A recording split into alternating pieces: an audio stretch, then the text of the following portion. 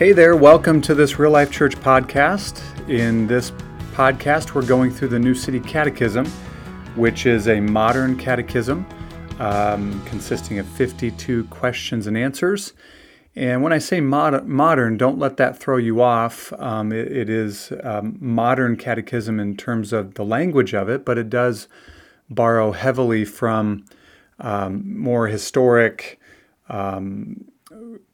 confessions of faith, like the Heidelberg Confession of Faith and the Belgic and Westminster. So it's got deep roots, but it does use more modern language and kind of summarizes things, I think, in a more concise way. It's only 52 questions and answers rather than many more. So we're going through this, and in this episode, we're going to look at question number 38. Question 38 asks this: what is prayer? The answer: prayer is pouring out our hearts to God in praise, petition, confession of sin, and thanksgiving. Now, when the average person thinks about prayer, this is probably not the answer that comes to mind. Someone might give the short answer, prayer is just talking to God. And of course, that's true. Prayer is talking to God, but I think upon closer reflection, we would say it's more than just talking to God. It's not just kind of shooting the breeze to God, but it's approaching God in a certain way. Others, would get more to the point and would say something along the lines of a book title from a book, I think sometime in the early 1900s. The book was entitled Prayer, Asking and Receiving. So that some would say, well, prayer is simply asking God or asking for things from God and receiving things from God, like that book title. And of course, prayer is, part of prayer is asking God for things. It's asking God to help us. It's asking God to give us things that we think we need. But I think, again, upon thinking more deeply about prayer, we would say it's certainly more than just asking and receiving.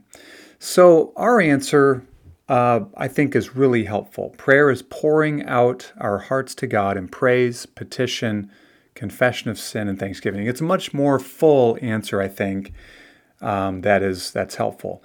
So first, our answer says that prayer is pouring out our hearts to God. It's not just mumbling words. It's not just stoically coming to God and repeating things. Jesus said, don't be like I think he said the Pharisees who think that they're going to be heard because they say a lot of words. It's not just saying words. It's pouring out our hearts to God. So prayer comes from the heart meaning the command and control center of our lives. It comes from there. We pour out our hearts to God. And when our hearts are being poured out, what comes out of our mouths? Well, generally speaking, four things: praise, petition, that's asking or coming to God, seeking Him for something; confession of sin; and thanksgiving. Praise, petition, confession of sin, and thanksgiving. So first, praise. We pour out our hearts to God in praise to God. We declare His greatness. And I think there's a good reason to start here.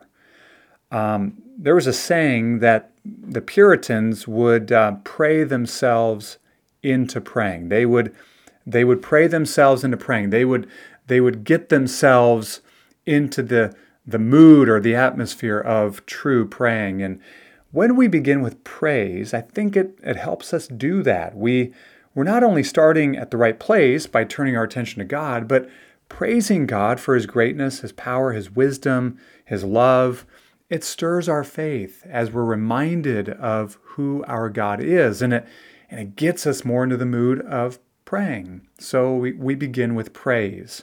And I'm not saying we begin like it always has. It's like this wooden sort of methodology. I don't mean that, but I do think we come to God with praise, with a heart of praise, and even praise upon our lips. Next, petition. This is the asking. We petition or ask God for help. We ask Him for healing. We ask Him for wisdom, provision, strength, peace, protection, and so forth. So we petition God. Next is confession of sin. Now this is, I think, huge because it's often overlooked. In our prayer, we confess our sins. We come to God, and we come to God humble. And so we confess our sins. I don't think this means that we do a deep dive into our hearts to seek out all the hidden sins that may be lurking in the subterranean recesses of our hearts. I don't think that's what it means, but we confess the sins that we know. We confess the sins that are right on the surface. And I don't think I think when we're honest before God, the Spirit shows us, right? The sins of unbelief and pride probably being at the root of all others. Confession of sin is important because, remember, God opposes the proud, but He gives grace to the humble. When we come humble to God, and we don't say, "Here I am, God, I'm the man. I know you hear my prayers because I'm such a good person." God opposes that. So, confession of sin, and then finally, thanksgiving. Thanksgiving is important. Giving thanks to God for the prayers He's answered. Giving thanks to God for His goodness. Giving thanks to God for His Son Jesus. Giving thanks to God that we can approach Him through Jesus. Giving thanks to God for the prayers that we know He'll answer for us. So having just an attitude of thanksgiving, I think, is important as well. Well, what I want to do is just take a few minutes and read one of the great prayers of the Old Testament. Just take about a minute and a half, and it's Nehemiah's prayer found in the first chapter of Nehemiah. So I'm going to read this, and what I would ask you to do is listen for each of these components. Listen for praise. Listen for petition. Listen for confession of sin. And listen for thanksgiving. If you remember the story of Nehemiah, he's a cupbearer of the Persian king. He's obviously a Jew. He's in exile. And one of his brothers comes from Jerusalem, and Nehemiah asks him, "Hey, how's the remnant doing? How are those who survived the exile? How are they doing in Jerusalem?" And his brother said, "The remnant there who survived the exile, they're in great trouble. They're in great shame. The wall of Jerusalem is broken down, and its gates are destroyed by fire." And Nehemiah's response is one of he wept and mourned for days. He fasted and prayed to God.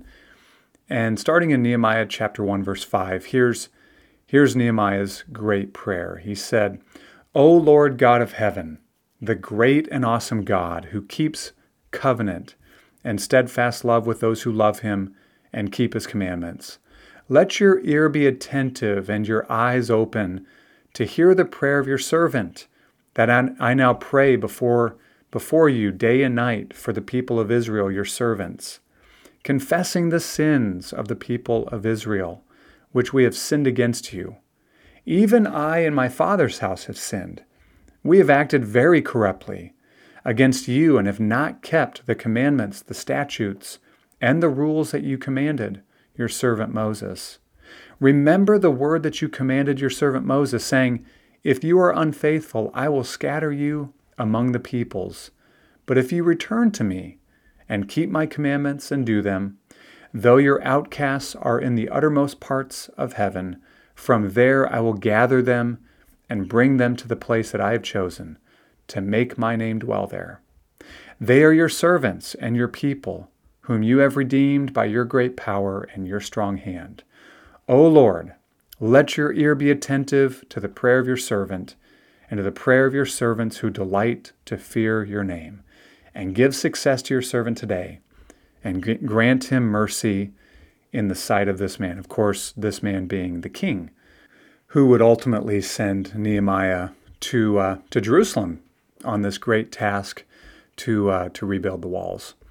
So you see this great, amazing prayer that I think it includes all these four components from question or from answer, the answer to question 38. So what is prayer? Prayer is pouring out our hearts to God in praise, petition, confession of sin, and thanksgiving. Now, the text that goes with this is Psalm 62:8, which says, "Trust in Him at all times, O people. Pour out your heart before Him. God is a refuge for us." Well, there you have it. Until next time, may the grace of the Lord Jesus Christ and the love of God and the fellowship of the Spirit be with you all.